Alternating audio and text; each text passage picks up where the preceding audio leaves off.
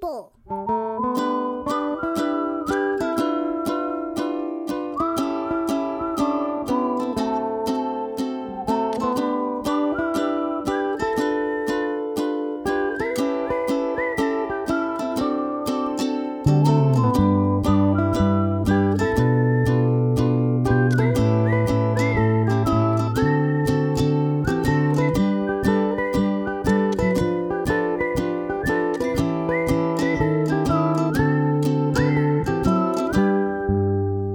Hello, my friends, and welcome to No Normal People. I'm your host, Stephen Henning. And I'm your host, Dixie Lee Henning. And this is a show that proves that the more you get to know the normal people in your life, there really are no normal people in your life. See what we did there with the K? It's like with the K-N-O-W or N-O. N-O, yeah. Like Wow. N-O It's is like a inside play. the word It's K-N-O-W. a play on words. Pretty brilliant, in my humble opinion. Because you can know someone, Yeah. and then there's no someone. That doesn't work. See, I'm not tracking That's with that not- one. I didn't quite get that. That doesn't work as well. That didn't Oh, work as darn well it. as you thought it This would. is why you named the show. Yep. And I didn't. Hey, but we worked together on this, right? Yeah. I'm so glad If we I do. named it, it would have been Grapthar's Hammer.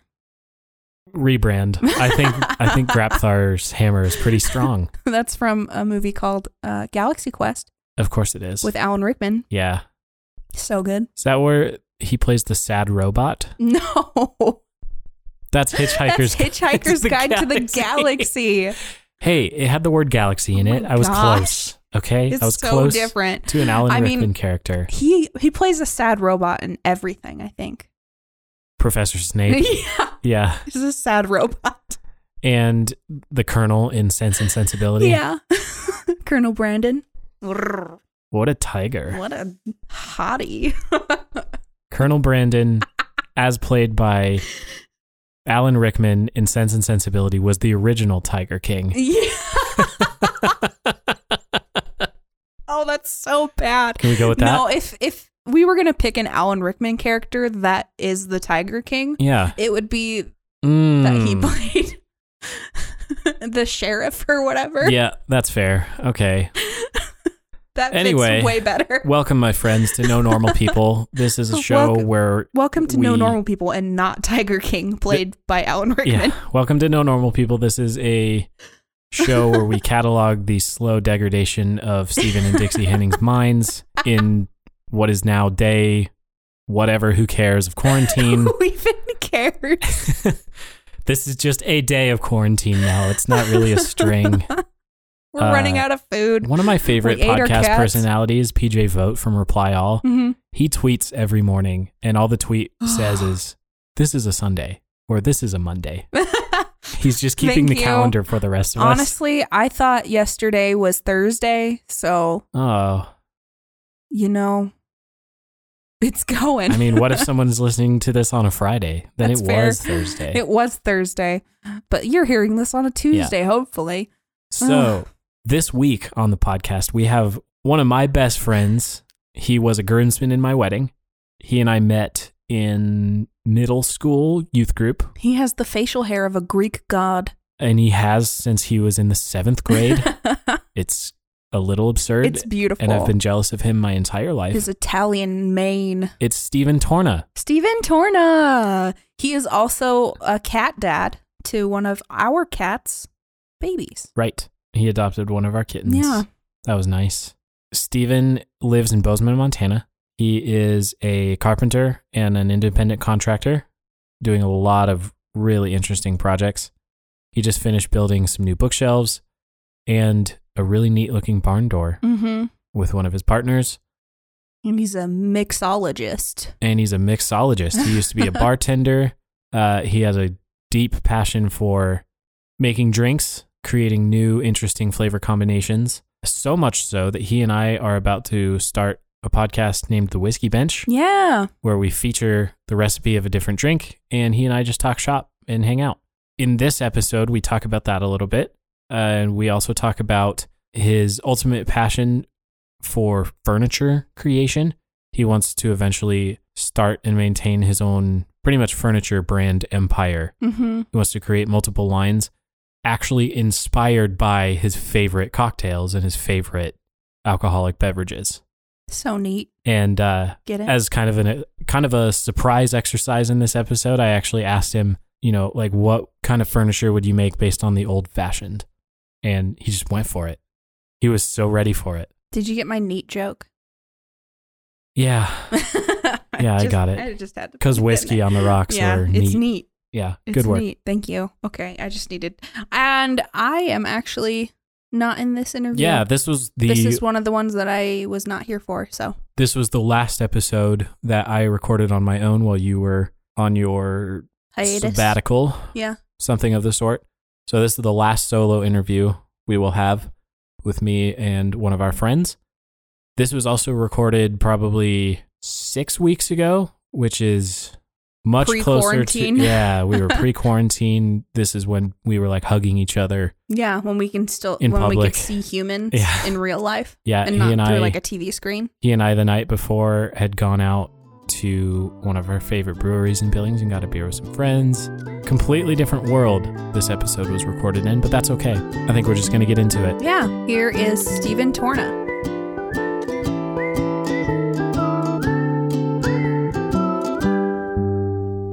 Okay, we are going to get started with rapid fire questions. All right, fire away. Chess or checkers? Chess. Board games or video games? Video games. Instagram or Twitter? Instagram. Oceans or lakes? Lakes. Rain or sun? Rain. Tea or coffee? Coffee. Early morning or late night? Early. I'm both. I stay up late and get up early. Oh, okay. Summer or winter? Winter. Beaches or mountains? Mountains. Libraries or museums? Museums. Cats or dogs? Cats. Pancakes or waffles? Waffles, baby. Sunrise or sunset? Sunrise. East Coast or West Coast? The West is the best. Sweet or savory? Savory. Do you call it soda or pop? Probably soda. Hogwarts or the Shire? The Shire. Books or movies? Books. Sweater or hoodie? Sweater. Handshakes or hugs? Handshake into a hug. Ooh, the hybrid. Yes. Introvert or extrovert? Probably an extrovert. Phone calls or texts? Phone calls. More open-ended questions here, starting with a series of favorites. Favorite candy? Ooh, I would say maybe a whatchamacallit. You're not thinking of a name. That's the actual name It's of it, the actual right? name of the candy bar. I'm so bad at candy It's bar names. chocolatey, peanut buttery, everything you can't have. Okay. Favorite snack? Favorite snack? Probably maybe like carrots and hummus. Favorite morning drink? A hot cup of coffee. Just black coffee? Just black coffee. Great. Preferably a Kenya. Oh, there you go. I like an Ethiopian myself. Favorite city? I am a big fan of Seattle. However, dear to my heart is Philly. Really? Yes, I love Philly. How many times have you been there? A lot, because that's where my grandparents lived. So growing up, we went a lot. And I haven't been since I was, older. But as a kid, I have some fond memories of downtown Philly. Very good. Who or what is your favorite musician or band? Probably the band Towers. That's TOW''RS. Or the Paper Kites. What is your favorite novel?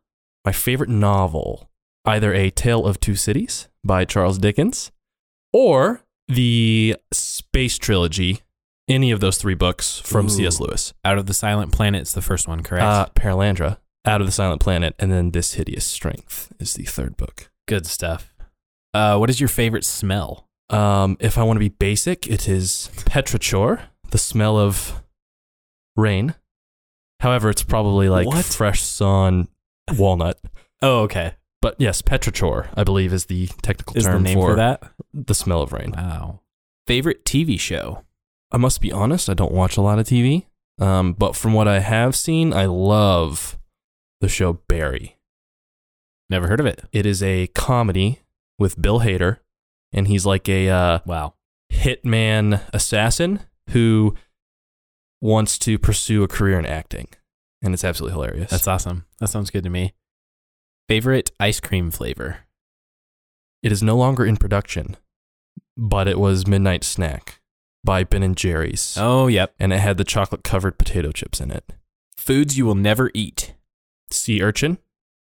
Well, I should say I'll never eat it again. Oh, yeah. That's fair. Balut. What is that? It's the like mostly developed duck egg. Oh, yep. And then probably brain. Who is the smartest person you know? And this is either know personally or know of.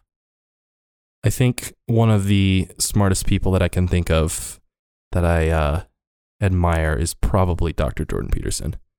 But I obviously do not know him personally. Yes. What is your secret talent? Flinging some cocktails. Ah, Maybe that's not a secret. a mixologist. I am a mixologist. Sounds good. I'm sure we'll get back there. What was your first job? My first job, can I count something as like volunteer? Sure. Like, but it was a job. Sure. It was the Yazoo program at the Montana Zoo. And I, like as a young child, volunteered at the zoo, learned about the animals, and then on, specific event days, we would stand and tell people about like whatever animal we were in charge of that day. Whoa. It was awesome. It was so fun. That sounds awesome. But first job that I Paid. traded for, cash monies was probably City Brew. No way. Me too. Yeah. Heck yeah. Nice. Yeah, we worked together for quite a bit. Who is your historical hero? Okay, I'm going to answer somewhat lengthy. Yeah. My philosophy is personally that every great historical figure can be critiqued in a negative manner. Mm-hmm. So I can't say that there's any one, that is particularly inspiring. Yeah, However, I mean, I said Thomas Jefferson. And Right. We all know he had problems. right. But, more recent kind of thinking of what is, a great leader, things like that. I think very highly of someone like Winston Churchill. What is the worst fashion trend you've ever participated in? Probably like really, really light, kind of slightly bell-bottomy jeans that maybe had like some bedazzling. Ooh, fantastic. If you could have one superpower, what would it be? I think about this often, and I think it would be a really mundane thing. Okay. I would be able to like heat and cook things via laser vision or something. Whoa. But like it would be mundane. Like I said, I wouldn't be able to slice through walls, but I'd be able to basically like microwave my meal. You could sous vide a steak. Yeah, exactly. But with my mind. That's awesome. I like it. Makes a lot more things convenient. A lot less work in the kitchen. What comes to mind when I ask you your proudest achievement? As of right now, my proudest achievement is starting a business and for the first time feeling completely independent. Yeah. What did you have for breakfast? I had a absolutely fantastic breakfast sandwich. It was a egg, chorizo, and kale sandwich in between a cinnamon chili donut. Whoa. What would you eat for your last meal? I would eat a beautiful pile of broccoli rabe, seasoned with garlic and lemon, some incredibly thin veal cutlets, and then maybe a nice glass of wine to go along with it. Lovely. And finally, what did you want to be when you grew up? A paleontologist. Ooh. 100% through and through. Digging up dinosaurs. Yes. Well, I grew up fossil hunting, That's fair. and so I was obsessed with it. Okay, that gets me straight into it. I love it. Stephen Torna, thank you for joining the podcast. Pleasure to be here. Let's get to know you. Where did you grow up then? I grew up in Montana, in Hardin specifically, Yeah. and I was born at the tiny hospital in Crow Agency on the Crow Indian Reservation. How long did you live there before you started moving around, before your family moved? We officially moved to Laurel, I think when I was 16. Okay. So I spent 16 years in Hardin. Digging up dinosaurs. Yes. And near Hardin is where we went fossil hunting all the time. Fantastic. Yeah, I know there are a couple good spots out there for it, actually. A couple big finds have come out of there. Hasn't there? I don't know about that, but Montana is an absolute mecca for Yeah. fossil hunting. Oh, I'm thinking around Glendive. That is Makoshiga. Yes, Makoshiga and all of that area. Wonderful specimens come out of there. Yeah, that's good. Tell me about your family a little bit then. Yes, Parents, absolutely. brothers and sisters. Yes, so I've got an older brother and a younger sister. Okay. But my parents, Steve and Jera, my dad was a dentist. He's retired now. And he worked for the Indian Health Service, which is part of the Public Health Service. So he was a uniformed member of the government, essentially. Right. And he was stationed in Hardin. And my mother was a dental assistant originally. That's how they met. Aw. That's awesome. You moved to the Laurel area when you're 16. As I understand it, your dad kept working in Hardin, though, right? That is correct. So he was commuting to Hardin for a while, which was a pretty good commute, a little over an hour, but fairly quickly, probably less than a year after moving, he transferred to the small clinic in Pryor, which was a much more reasonable commute. I see. So your family makes it to Laurel. That's where I first met you. You started coming to my youth group. That's correct. I showed up to youth group one night and met all these cool people that now are my best friends. Yep. Turns out I was the first Steven to be in that youth group. Yes. And so for anyone listening that doesn't know me, most people don't really call me Steven. They call me Torna, which is my last name. Yep. And that really started when you showed up at our youth group. I remember a night where members of our youth group and we were just all having fun, but it was more or less a vote on how we were going to differentiate each other if they were going to call either one of us. And we all decided, I think it was pretty much unanimous, that Torna sounds a lot cooler than Henning. Yes, I agree. Yes. It's like, all right, I'll take that. Plus, I was the first one, so I had dibs on the name. That's true. You had, seniority. You were one of the first ones that spelled my name the same way, though. Absolutely the correct way. It is the correct way. If I'm not mistaken, the traditionally Greek way. It's in the Bible, people. Back up. The first martyr, if I remember correctly. Yeah, there you go. So you grew up around Laurel. You and I were going to youth group together. You were homeschooled your entire life, weren't you? I was. So I was homeschooled basically all the way up into late high school age when I started doing some college classes. Yeah. The reason being, no disrespect to where I grew up, but the school system in Hardin wasn't great. And then to further complicate that situation, I actually was diagnosed with leukemia when I was a kiddo. Woof. How old were you? I was diagnosed when I was 3. And then I believe I did 4 years of chemo, which is a long time. Yeah, it is. And, by then I was around school age, but I still, before then I was school age and I really couldn't be exposed to all those people because I was so immunocompromised. Yeah. So it was kind of the natural thing to transition into the whole homeschooling system. Yeah. And it's kind of stuck. And there you go. We kept doing it. Wait, so was your brother homeschooled or did he go to public school? He went to public school for a while, and then he was homeschooled a little bit and then went back to public school. Sure. So there was some flexibility there. Yeah, but you were pretty much homeschooled all the way, and your sister was too, just because your parents were already kind of in the routines and in the groove with you, right? Exactly. And, we were still pretty deeply connected with the Hardin community. I played Little League baseball and I swam on the swimming team. Whoa. And, different events, 4-H, things like that. So it was interesting because I knew so many people from the Hardin school system, did things with them, but I never actually went to the school. And it ended up being the same way when you made it to Laurel. You knew quite a few people in the No, absolutely. And it's funny too, because I know so many people from Laurel. Every time I meet someone new, and I'm like, oh yeah, I know, Steven and Dixie and, all these people that we know. They're like, oh, you went to Laurel? Like, I never knew you were at Laurel. No, I was just on the outskirts of town. Yes, I was hiding. I was hiding.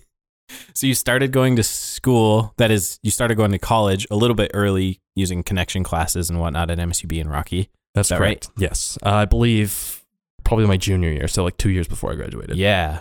So you and I actually went to Rocky together for about 2 years. And it was the best 2 years of my life. Before I dropped out. But I left you there. Yes. Right? That's true. What did you study in college? I studied a BA in biology, so general degree in biology. Mm-hmm. And then I minored, or dabbled, so to speak, in mathematics and physics. My goodness. 2 minors, 1 major. That is correct. Got your bachelor's degree. What year did you graduate? Do you even remember? Heck no. What, 2016? We graduated high school in 2013. So maybe you graduated in 2017? I think it's 2016, but Who even knows? Doesn't I mean, you matter. were doing college early, so Right, you were ahead of everyone else. so it's Already. all in the past. Do biology students end up doing like an undergrad thesis? Rocky's really awesome because you can pretty much do anything you want. So I know you probably could do an undergrad thesis. You didn't. I did not, though. Okay. You had enough to study. I and had enough a to deal lot with. going on. I pretty much every semester I had 2 biology classes, a physics class, High-end upwards math. of 2 math classes, and then usually 2 to 3 labs. So I was booked. There was a crazy amount of chemistry in there too, I remember. Yes, a ton of chemistry. My goodness. So you and I were homeschooled together for probably a year before I went to public school.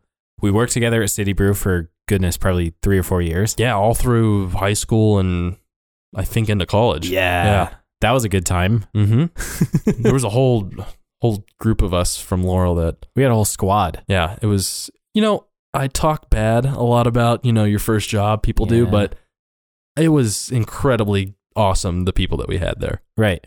Yeah, I loved it. Then we went to Rocky together for a little bit. After graduation, you went off to Bozeman.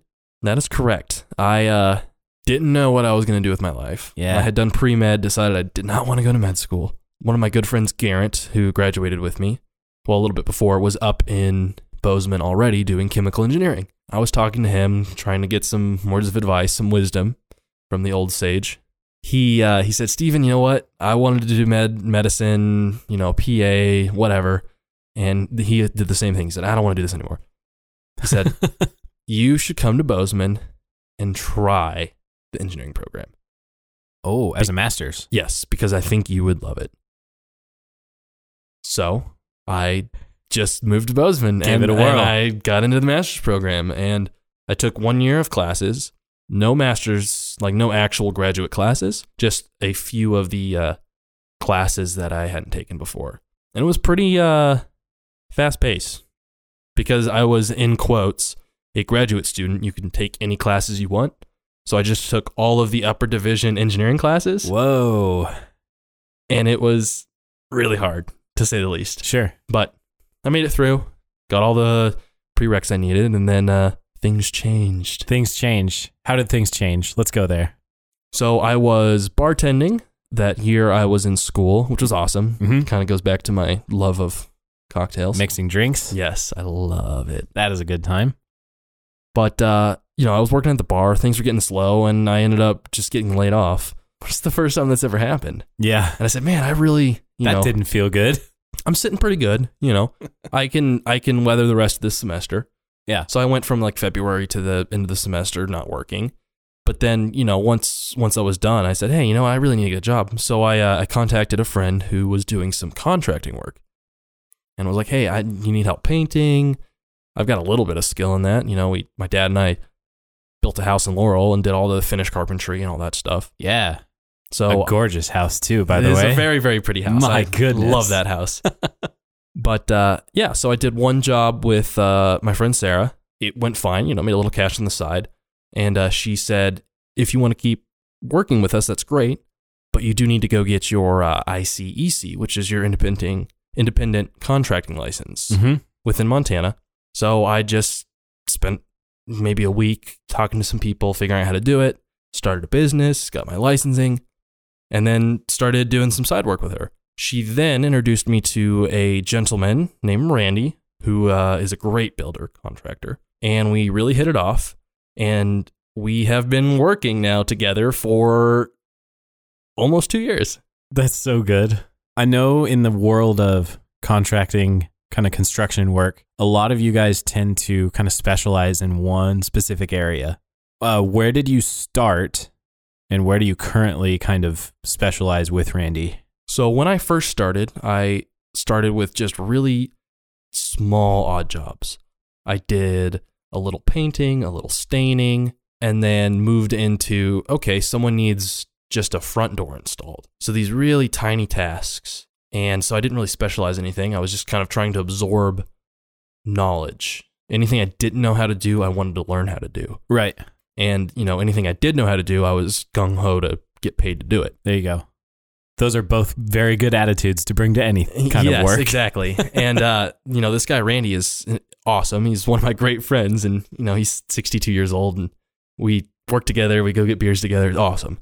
And he is amazing because I came to the table honest. I said, hey, I know some carpentry skills, but a lot of things I don't know. Do you mind teaching me and showing me? And he has been slowly just teaching me everything that he knows. And, I started from these really mundane tasks to just recently from the ground up building an airplane hangar. Whoa. We did a complete remodel of a house where we raised the entire floor 16 inches. Whoa. And, now I'm learning some really good, more fine carpentry skills, which I love. Detailed woodworking and some cabinet building and things like that. So I've come a long way thanks to Randy. Very nice. What's it like working for yourself? You don't really have a boss to answer to. You don't necessarily have a schedule imposed on you from on high somewhere. Essentially, you just kind of build your own schedule, build your own work life. What kind of things have you implemented, like habits, routines, whatever? What keeps you working well, playing well when you're not at work? So one thing that's led me to keep doing this work is that you said what keeps me working well. Mm-hmm. I quickly found out that this kind of is a driving force. I've never really felt a lot of creativity in my bones, so to speak. Oh. I've never felt creative. Oh, okay. And in the classic sense, in like the you're classic painting sense, or painting, drawing, playing guitar. Right, exactly. Okay. But doing this kind of work, doing detailed woodworking and building things and kind of getting to tinker with the perfection, I've really started to feel creative for the first time. Cool. And a prime example of just how much I love it is in January, I think I worked 27 or 28 days of the month. Whoa.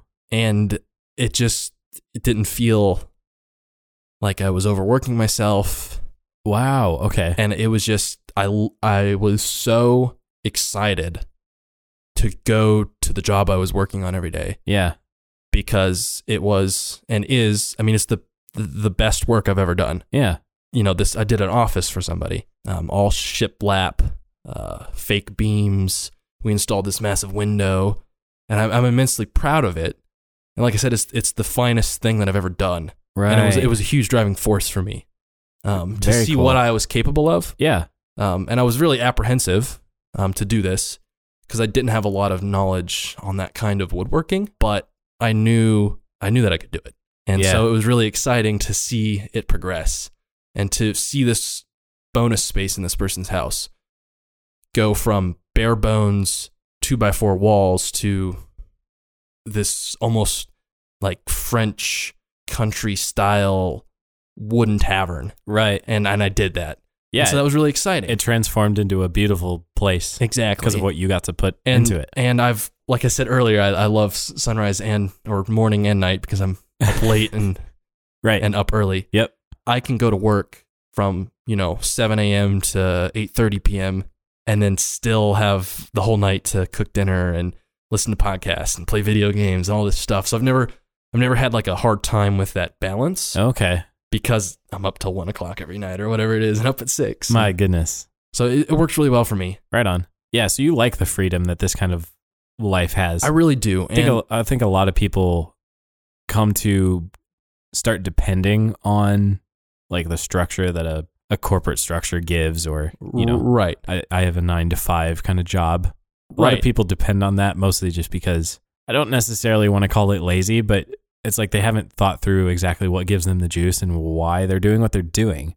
But it sounds like there's a lot of intrinsic inspiration inside you that just kind of like wells up when you do this job.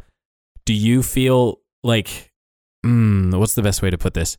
Do you feel like you're cheating the world when you get to go to work and do what you absolutely love? Like, do you feel like it shouldn't be fair that you get paid to do what you love? I wouldn't say that. I think that it's really rewarding, but I think it's, with this kind of business, if you do it specifically, ethically, I'm putting forth the absolute best work that I can. Oh yeah, I guess I didn't mean cheating the world Right. as in No, yeah. you're like swindling someone, but it just I love that feeling that you get when you're doing what you're Right. so freaking excited But about. here's the thing, the way that I've been looking at it, and I think that's part of the mindset, is that with the whole feeling like it's a creative endeavor. Yeah. I don't feel like I'm cheating the world. I feel like I'm contributing to it. Oh yeah, This office that I just built out, like I said, it's the best thing that I've ever done. And the guy that works in it loves his space, and he's more productive now. yeah, And when he works in that space, he loves it. And he told me, Steven, I look out my window every day and I see the mountains, and I directly helped this person's work become more fulfilling as well. yes, And same thing with the house that we did where we raised the floor. It was really weird. The windows were way high off the ground. So the lady that lived there was 5 feet tall, and the window started at 5 feet. my goodness. And they've got 360-degree views of the mountains. And because of the structure of the house, we couldn't just lower the windows. right. So we had to think, how can we solve this problem? Well, we'll just raise the floor. Raise the floor. And once we were Wow. done, this lady, she said, I've lived here 5 years. And for the first time every day, I look out the window and I see the beautiful mountains everywhere. I finally see. And she's like, I love my house. whoa, And it's really cool. ooh, I just got chills. That's awesome. And then going back to, having your own business, I don't want to do anything other than have my own business, because I am completely and totally responsible for how much I make. Ooh, okay. I know right now in Bozeman, the climate is so hot that I can go out and I could work 20 hours a day, 365 days a week, or 365 days a year if I wanted to. Yeah, But also, I'm taking tomorrow off because I want to. I'm not going to go back to Bozeman. I'm going to stick around and hang out with my family. yeah. And spur of the moment, I went to LA last week to help somebody with a church remodel. Yep. I was able to just say, you know what? I'm going to take off for a week and a half. There you go. No one can tell me I can't.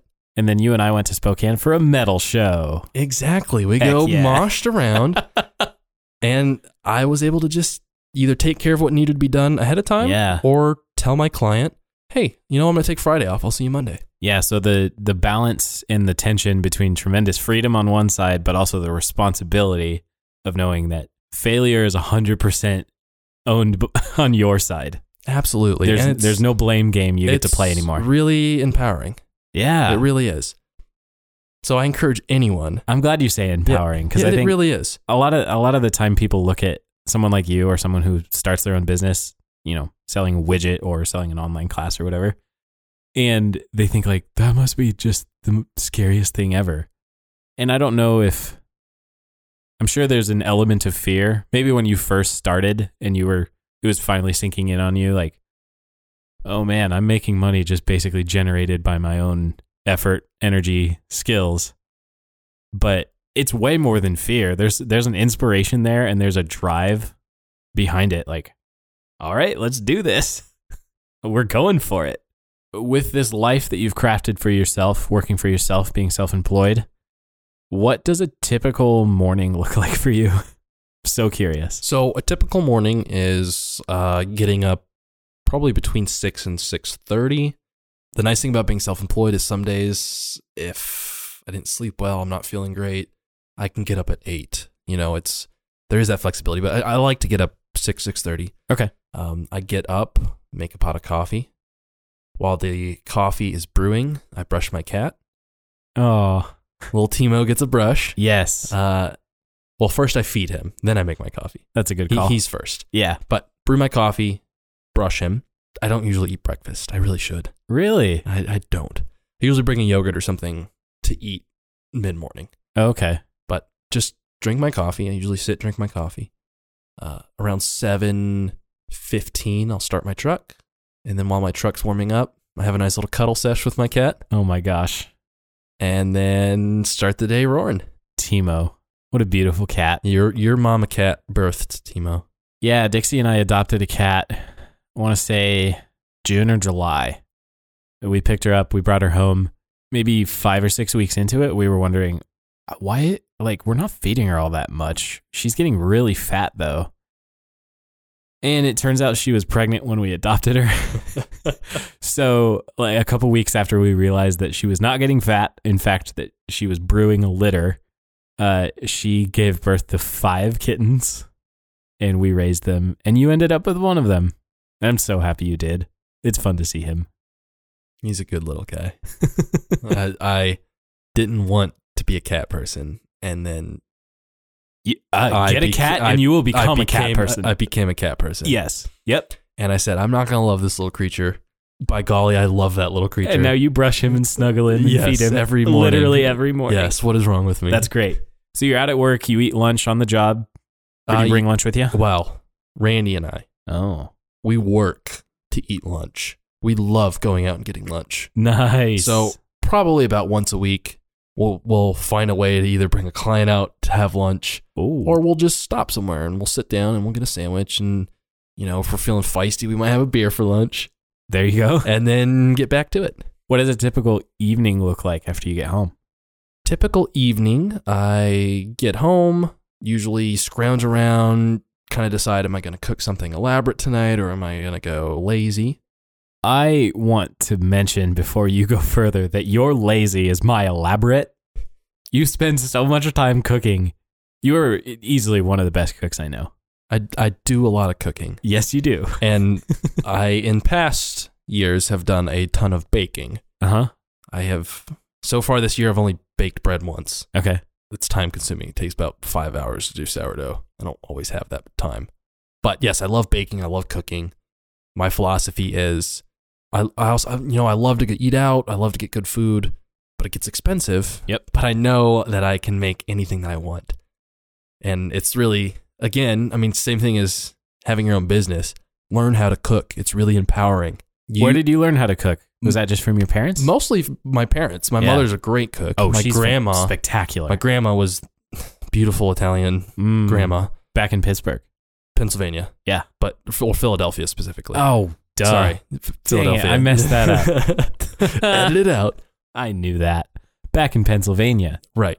Great cook. So I didn't really learn from her per se, but I remember her teaching me how to chop vegetables, curling your fingers, little things like that. And then almost part of like the homeschool curriculum was the home ec side of it. Yeah. So there was a lot of learning how to cook and bake and do things like that, which I'm grateful for. Yep. But the reason cooking for yourself is so empowering is you come home from work and you are just craving something, whether it's, I want creme brulee or, I remember one time I had chicken tikka masala. I could go for that right now. You can just make it. Make it for yourself. You can just make it for yourself. Yeah. I can't right now.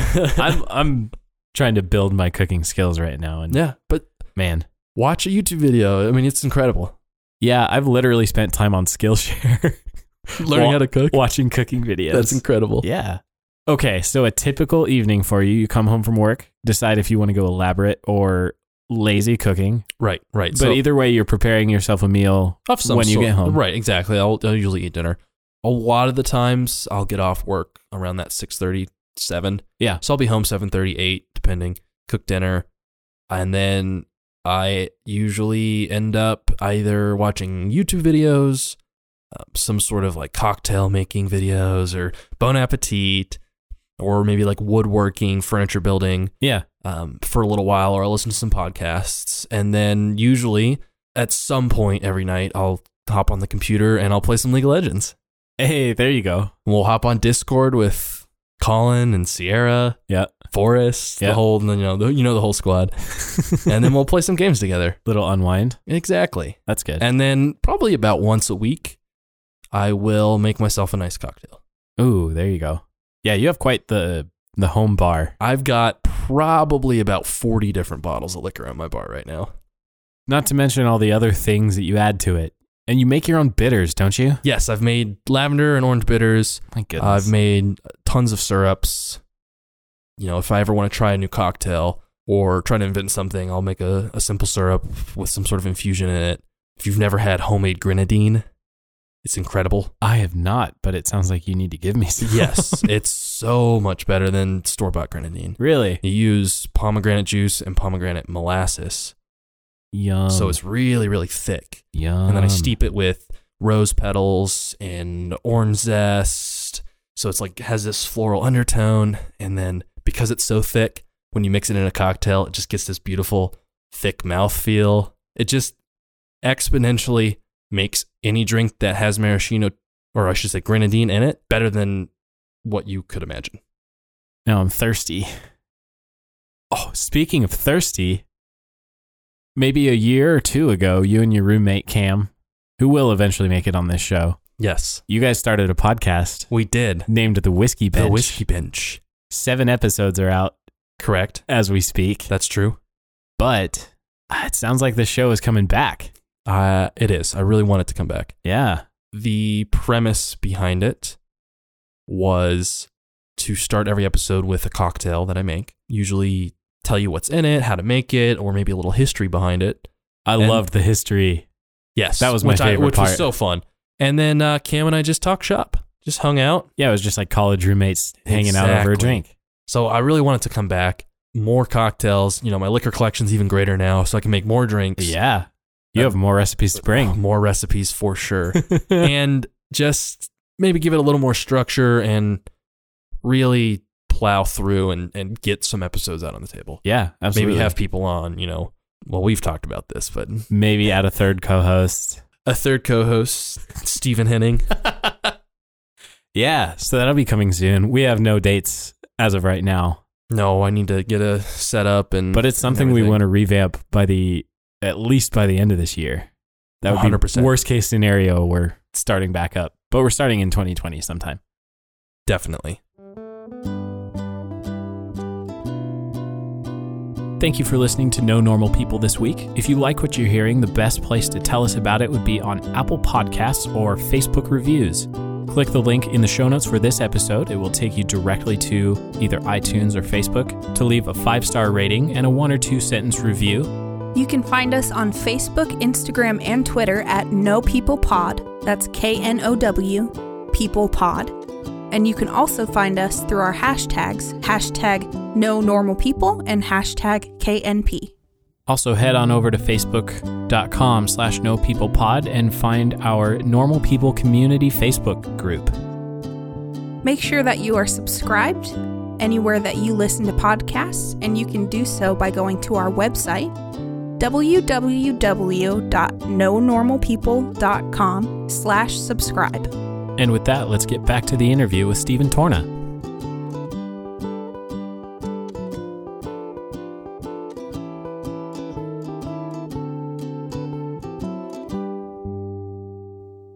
Okay, I want to talk about, so we've talked about your contracting work now. Correct. We've talked about your interest in mixology, basically drinking, and interest in mixing drinks, also interest in cooking. A lot of your creativity is starting to spark out of contracting. Correct. And you and I have been in talks about you kind of focusing your business, or at least a side of your business, or even a completely separate business, doing some custom furniture. Yes, absolutely. Tell me everything you know.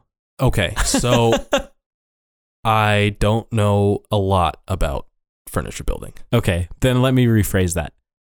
Tell me everything you want to do. Yes. With custom I've furniture. got so much to say. Please. I mentioned earlier that I, almost every night I'm watching some sort of woodworking video on how to do some sort of joint or cut. And, I'm visiting home this weekend, and in my dad's shop, I'm just practicing certain cuts and kind of making some small projects and really kind of refining those things. Just this week, I built a mid-century modern style box, felt lined. It's just for rolling dice. It's a dice box. A dice box. A dice box. I didn't even know I needed one of these until I saw it on Instagram. Right. So it's on legs. It's walnut and maple with brass accents. I made a walnut and maple wooden dice, like a giant wooden dice. Yep. That is mounted on the top, and it's the handle. Yeah. To take the lid off. Yes. And then it has this beautiful, like swirly sage green felt that I put on the inside. And it's just kind of ridiculously elaborate for just rolling dice. I need one, please, for my D&D nights. Yes, and I could make it like D&D themed. Fantastic. But really it started last winter when I was house sitting for someone with a shop. And I just said, I really want to make a coffee table. I've done some small projects in the past, but I said, I really want to try something difficult. Want to do something with weird angles, some techniques that I don't even know how to do. Because I was at this house for a week in the middle of the winter. I was snowed in. I said, I'm going to go in the shop, start a fire, and just start goofing around. And I built this kind of funky modern table with weird angles and paint and wood elements. And it was unique. I really designed something from my imagination that was kind of felt distinctly like me. And since then, I've really, really been just thinking about furniture and, okay, what's functional? What's stylish? How do you blend those two? Always looking at how things are built, materials, and, kind of trying to approach furniture from an inspiration stemmed from other passions that I have. I have this desire to create a furniture empire of things that you have never seen before. Okay. And I've got sketches of these things. Yeah. And I want to go into the wood shop and say, I'm going to build a set of chairs inspired by my favorite cocktail. Whoa. I there's a drink called the Aviation. It's lemon and gin, maraschino liqueur, and then creme de violette, which is a violet liqueur. Yeah. It's a beautiful, purple liquor. Ooh. And it's served in a martini glass or a coupe, and it's tart and then sweet. And I've just been thinking, how can I portray that in a piece of furniture? Whoa. So I designed these chairs with kind of smooth angles to kind of represent the cocktail glass, the coupe. And then I thought, how cool would it be to use kind of a light red stained, maybe cherry as the wood. Yeah. To kind of represent that maraschino liqueur. And then do some sort of really beautiful violet upholstery. And then I thought, how cool would it be to do little, maybe stamped cherries in it or stamped violet flowers. Right. And kind of tie all these elements of a drink into a piece of furniture. That's so cool. And I really don't think anyone's ever done that. I've never heard of something of the sort. Right. And I've thought about this in so many ways. I've even thought of pieces of furniture inspired by foods, just from the color palette of foods that I enjoy or things that I enjoy cooking, and say, well, I love curries. I love that beautiful turmeric yellow curry. Okay, well, why don't I try and build something that has that color in it? This is just really, really what I'm inspired by, and I'm just trying to slowly work that into a reality. Yeah. That sounds so cool, man. I've never heard of a concept like this, and right. I know very, very few people who could ever pair those two interests, drinks and furniture. Right. And the cool thing too is the names already kind of give such a beautiful title to your pieces. Yeah. So I do my aviation set, and it would just be the aviation series. And in the aviation series, you have a couch and an armchair and right, and it could coffee even table. Just be it could just be the color palette, that light red and violet combo, which is very modern, but I love the idea of it. So you have quite a few of the upholstery skills. I've seen your notebook. You're working on a lot of your drafting skills, kind of working to represent it on paper. Yes. And then even doing some simple modeling, right? Yep. I've done some try to use SketchUp a little bit here and there. Yeah. I prefer just pen on paper. I think it's the best way. Yeah, just run it through a notebook. Exactly. That's so good. Everyone should carry a notebook. I agree. I've got 5 notebooks. Oh, one nice. in my tool belt, one in my truck, one for D&D. Nice. But in addition to kind of that thought of building things, I also have really been trying to focus on, if I design something, I want every piece to have at least 3 different materials in it. Oh. And I love the idea of either 2 kinds of wood and then some sort of, upholstery fabric. Yeah. Or 2 woods and then something completely different, like a metal, a brass. Ooh. Or something along those lines. Yeah. Man, that's awesome. Okay. I'm curious. See how this goes. What piece would you build based on an old-fashioned? On an old-fashioned. Okay. So I never thought about this. An old-fashioned is whiskey some sort of aromatic bitters, and then maybe like a twist of orange and a cherry to garnish it. A little bit of sugar, but I don't really know how you throw sugar into the mix. And typically over ice, correct? Yes, over ice. Mhm. So I'm thinking already you've got like a whiskey glass, which is kind of like short and stout, right? It's a shorter, stouter glass, really heavy bottom, light sides. So you could do, I'm thinking of maybe like a weird end table. Color scheme wise, you've got like a light caramely color. The aromatic bitters are really, really dark. And then you got the orange and the cherry. Yeah. So right off the top of my head, I'm thinking, probably a square end table, but round legs that are very similar to like a whiskey glass. Color scheme, a lighter wood that you could stain like a caramely color, maybe like maple as your primary. And then to get those elements of like the aromatic bitters, maybe some walnut inlays, details, or trim around drawers. And then because of the orange and the cherry, I'm thinking paint elements. So maybe paint, do cut out handles with an inlay that are painted like an orange or a cherry, just off the top of my head. That's so cool. That's what I wanted off the top of your head. And you could even do recesses on the top for like glasses. Okay. So you could do like little pre-made recesses where your cup just kind of sits in. That would be so cool. It was like a built-in coaster. Yeah. Cork lined or something like that. That would be fantastic. What's your go-to drink if you're going to go out for a night of like casual hangout at a bar? Probably a Negroni. What does a piece of furniture look like based on that drink? Okay, so the Negroni is gin, vermouth, and Campari. And Campari is like a really, really bitter orange Italian digestive. Oh, okay.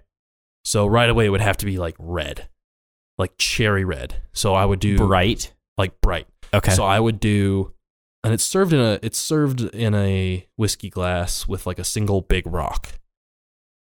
So I would do, I think like a small box would be cool, like a jewelry box. Cherry stained like neon red. Open it up. Maybe it's lined with like bright orange felt because it's always served with like an orange peel. And then it would have to be, because of usually like the chunk of ice that's served in it. Yeah. I think it would be angular somehow. So the box would be narrower at the bottom than it is the top. So you'd have maybe like a 15-degree slant outwards. Yeah. And I would say no legs on it. It'd be stout. Stout enough to hold itself, but the top is has more surface area than the base. Correct. Think of like, almost like a diamond. How a diamond, like a traditional cut diamond, comes out at the top, but it's square, but something like that. And it can be stable. Yeah. So cool. Okay. Brass accents. I just love brass accents. My personal favorite drink is nothing fancy. Okay. It's one ingredient, and that is. I wonder what that is. 16-year-old Lagavulin Scotch, as made popular and famous by Ron Swanson on Parks and Recreation. Okay. I'm leading you straight to this, but what would a bench look like based on Lagavulin Scotch whiskey? Okay. For the whiskey bench. Really basic square legs.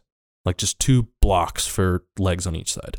I would then do maybe some sort of, I wouldn't do live edge, but I would do just a simple, maybe 3-inch thick slab. Something lighter, maybe a cherry. Or I just love walnut. Okay. I love walnut. Yeah. So it would be walnut. Sounds good to me. Back of the bench, though, I would have to do something with. Okay, so what do you think of when you think of Scotch? Peat. You've got. Oh man, especially Lagavulin. It's right. It's peat. You've got peat, smoky smoke. So you bottled a bonfire basically with this whiskey. Right. Okay, so how about the legs are painted?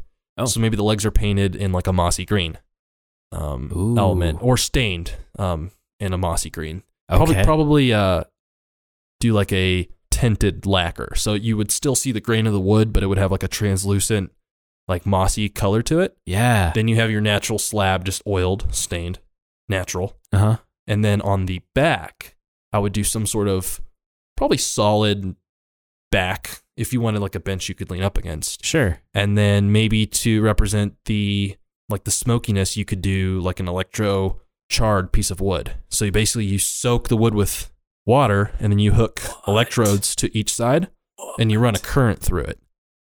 Oh and my then goodness. it looks like lightning and it shoots like lightning across, like burns a pattern across it. And then you could fill it with epoxy or something like that. That was off the dome, and you just blew my mind. That sounds so cool. Well, now you need to make this bench for our podcast. Yes. Oops. That'd be cool. I talked you into that one. I'm not a huge fan of the, like, I don't know what it's technically called, the burning. Okay. A lot of people do it. It's not my thing. Yeah. I made a table doing it once and filled it with epoxy, and it was glow in the dark. It was kind of cool. That sounds pretty neat to me.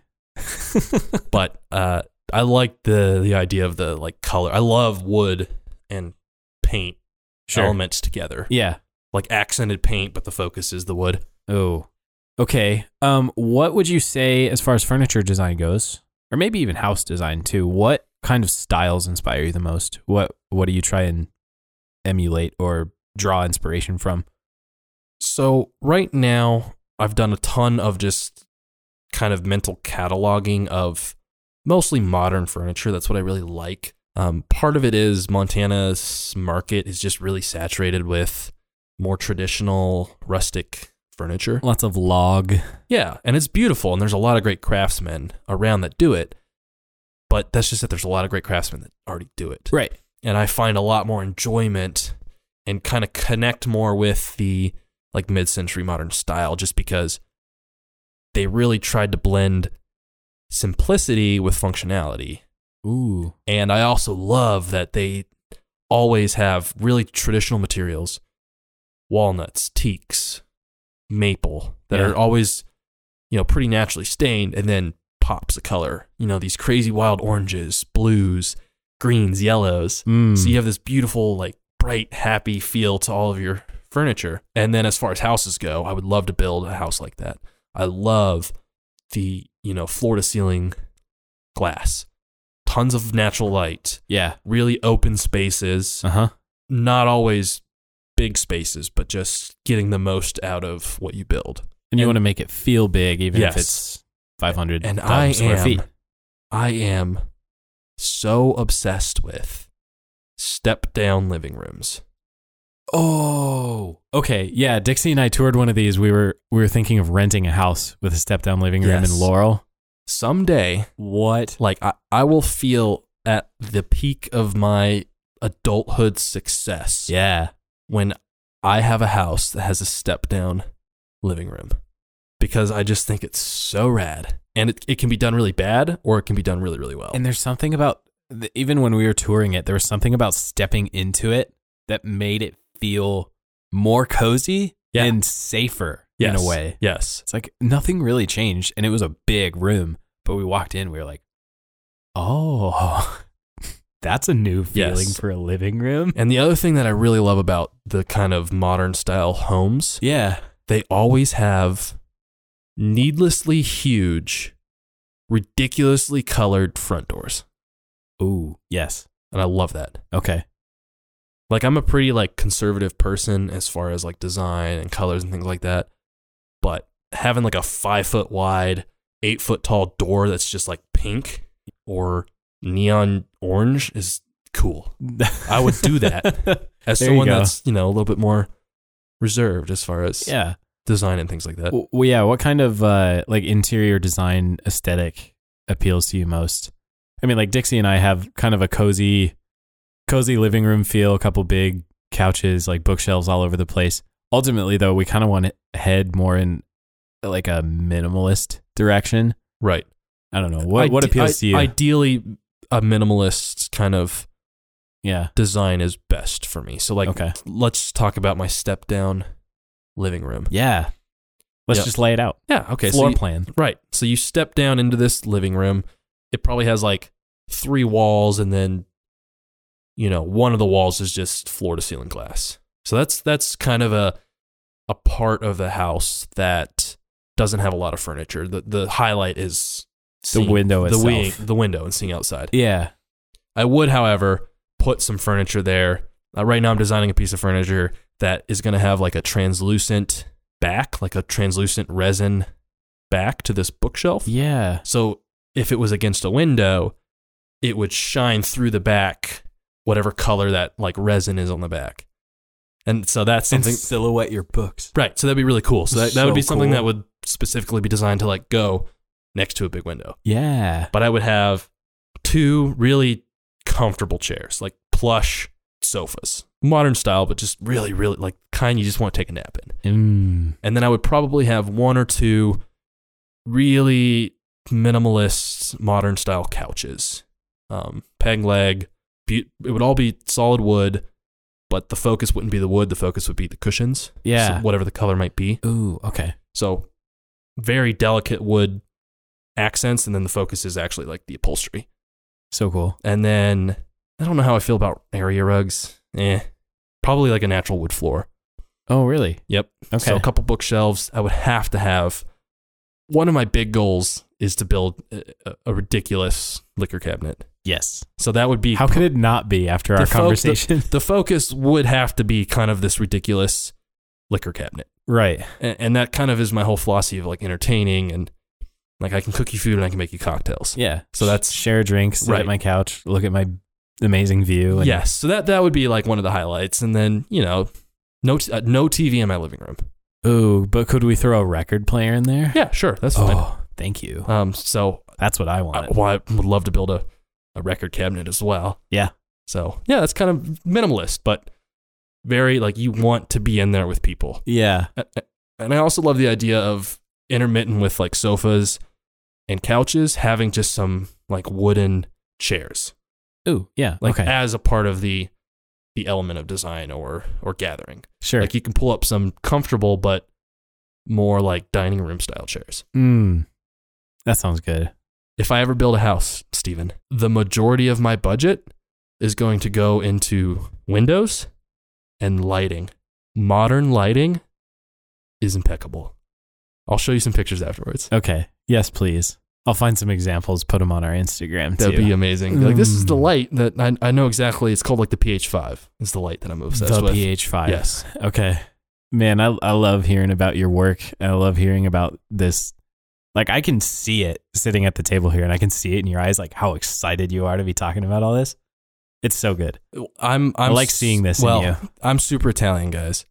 And I wish that you could be here with me and see how my hands have shifted from being really stiff on my lap to waving them around in the air. Yeah, you transformed when we started talking about furniture. Yep, and I started smacking the audio equipment. It's great. I love it. And I guess while you're building a furniture empire, I'll work on the podcasting side, shall we? That sounds great. And we'll just conquer the world. I love it. Somehow. Now, this is something that we had talked about before, and I think it's appropriate with this podcast and kind of our philosophy.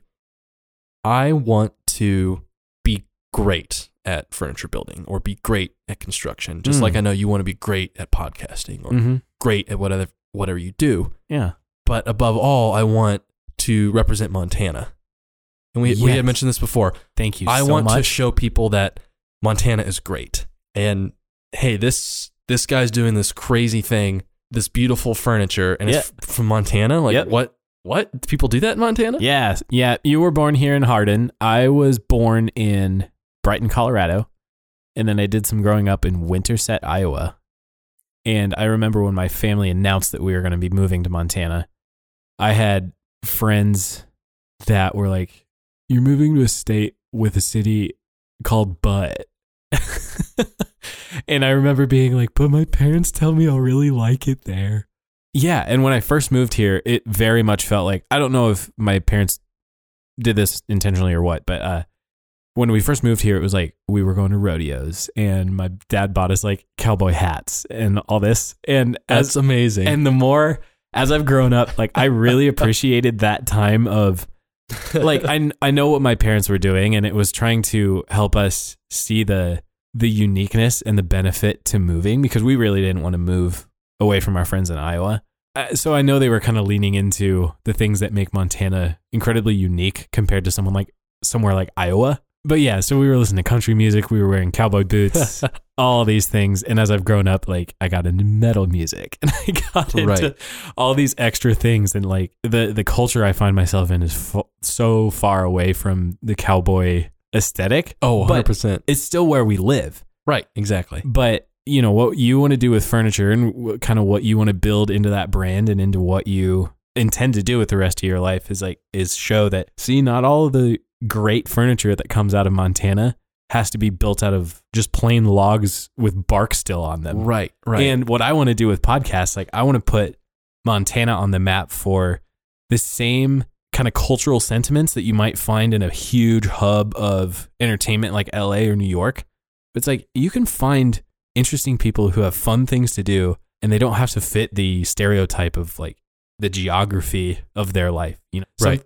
Something more can come out of Montana than country music, cowboy. There are literally people that I met, forget where I meet them, honestly, so that makes me a little sad, but they were under the misconception that like half of Montana didn't even have roads serviceable for cars. Oh yeah, exactly. Or like they actually think that horse-drawn buggies are still used. Yeah. It's hilarious. Yeah. Putting Montana on the map in a different way than that is great. And that's an exciting future for me. And a lot of people have different philosophies on this. And yeah. It's great if you want to go move somewhere else and you want to be a part of maybe a bigger community that is into a certain field that you're interested in. Yeah, you know, like people go to LA for film or people go to New York for fashion or comedy or comedy, right? Or whatever it might be. That's fine. Go to Portland to be weird. Yeah, exactly. Or what's Seattle known for? Coffee and sadness. Yeah, exactly. But you know, you have two choices. You can go somewhere where it's commonplace, yeah, or you can say, okay, I don't like that Billings doesn't have good food, which it does. I'm not saying it doesn't. Now it does. Right. But that's because people were here and they said, okay, well, I can move somewhere and open a restaurant and just be another restaurant that does almost the same things. Or I can do it myself here. Yeah. And I can make sure that where I live has good food, has good podcasts, has good furniture, whatever it is. You can do that in your community. Absolutely. Which I love. And that's what I want to do. Bring your dreams to where you already are. Man, this has been so good. Thanks for coming on this podcast. It was really fun. I look forward to many more podcasts with you over on the Whiskey Bench. Yes, where we can talk about, well, it's going to be more open-ended. Exactly. Talk about anything. Yeah. But to wind us down here, I want to ask what you're currently reading. Ah, yes. What am I currently reading? So I started a Nietzsche book. Woof. And I had to stop it. That's an investment. What was the name of the book? Something about the struggle of good and evil or the understanding good and evil. Okay. It's just honestly really boring. I know what I'm doing. I am reading a book called Falling to Fly. And there's a story around it, and it's a bit lengthy, so I don't know if we want to go into it. Is this the guy you met? Yes. Oh, I think we'll just mention the title. Yeah. And say this guy has a crazy life. Long story short, someone was installing carpet on a job I was doing, and a book was written about him because his life is absolutely insane. And he just went to his van and handed me a book. And he's like, this is about my life. Read it. Some highlights I remember that you told me. Real life ghost stories. Yes. Gold prospecting in South America. Yeah, he almost died in the Amazon. He was attacked by drug cartel and thrown off of a cliff. So yeah, he almost died in the Amazon. He says that nature saved his life, and then since then he's pursued relentlessly conserving the rainforest. Yeah.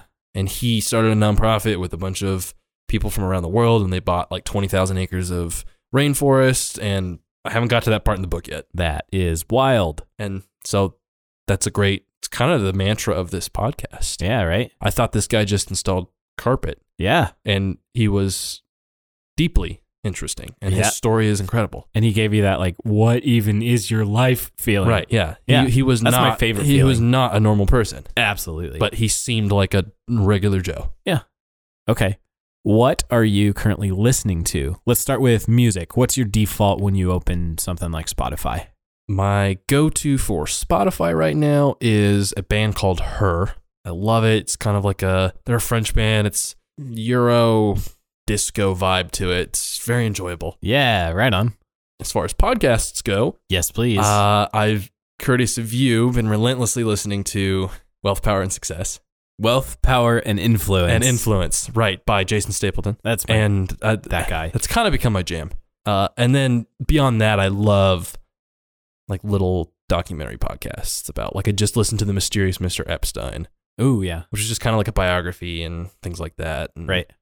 I liked The Caliphate, like little more Oh, like... from the New York Times? Yes, I love little like journalistic miniseries podcasts. Okay.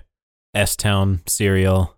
Yes. Yeah. Yes. And then I listened to quite a bit of like Sidecar and like Smithsonian Oh, yeah. podcasts and things like that. Very cool. Just little short tidbits where I can just learn a lot about a bunch of little things. Yeah, there you go. So good, man. Thank you so much for podcasting with me tonight. Always a pleasure to be with you. I'm so happy we did this. To close us out, will you read our favorite quote? Absolutely. The only normal people you know are the ones you don't know very well.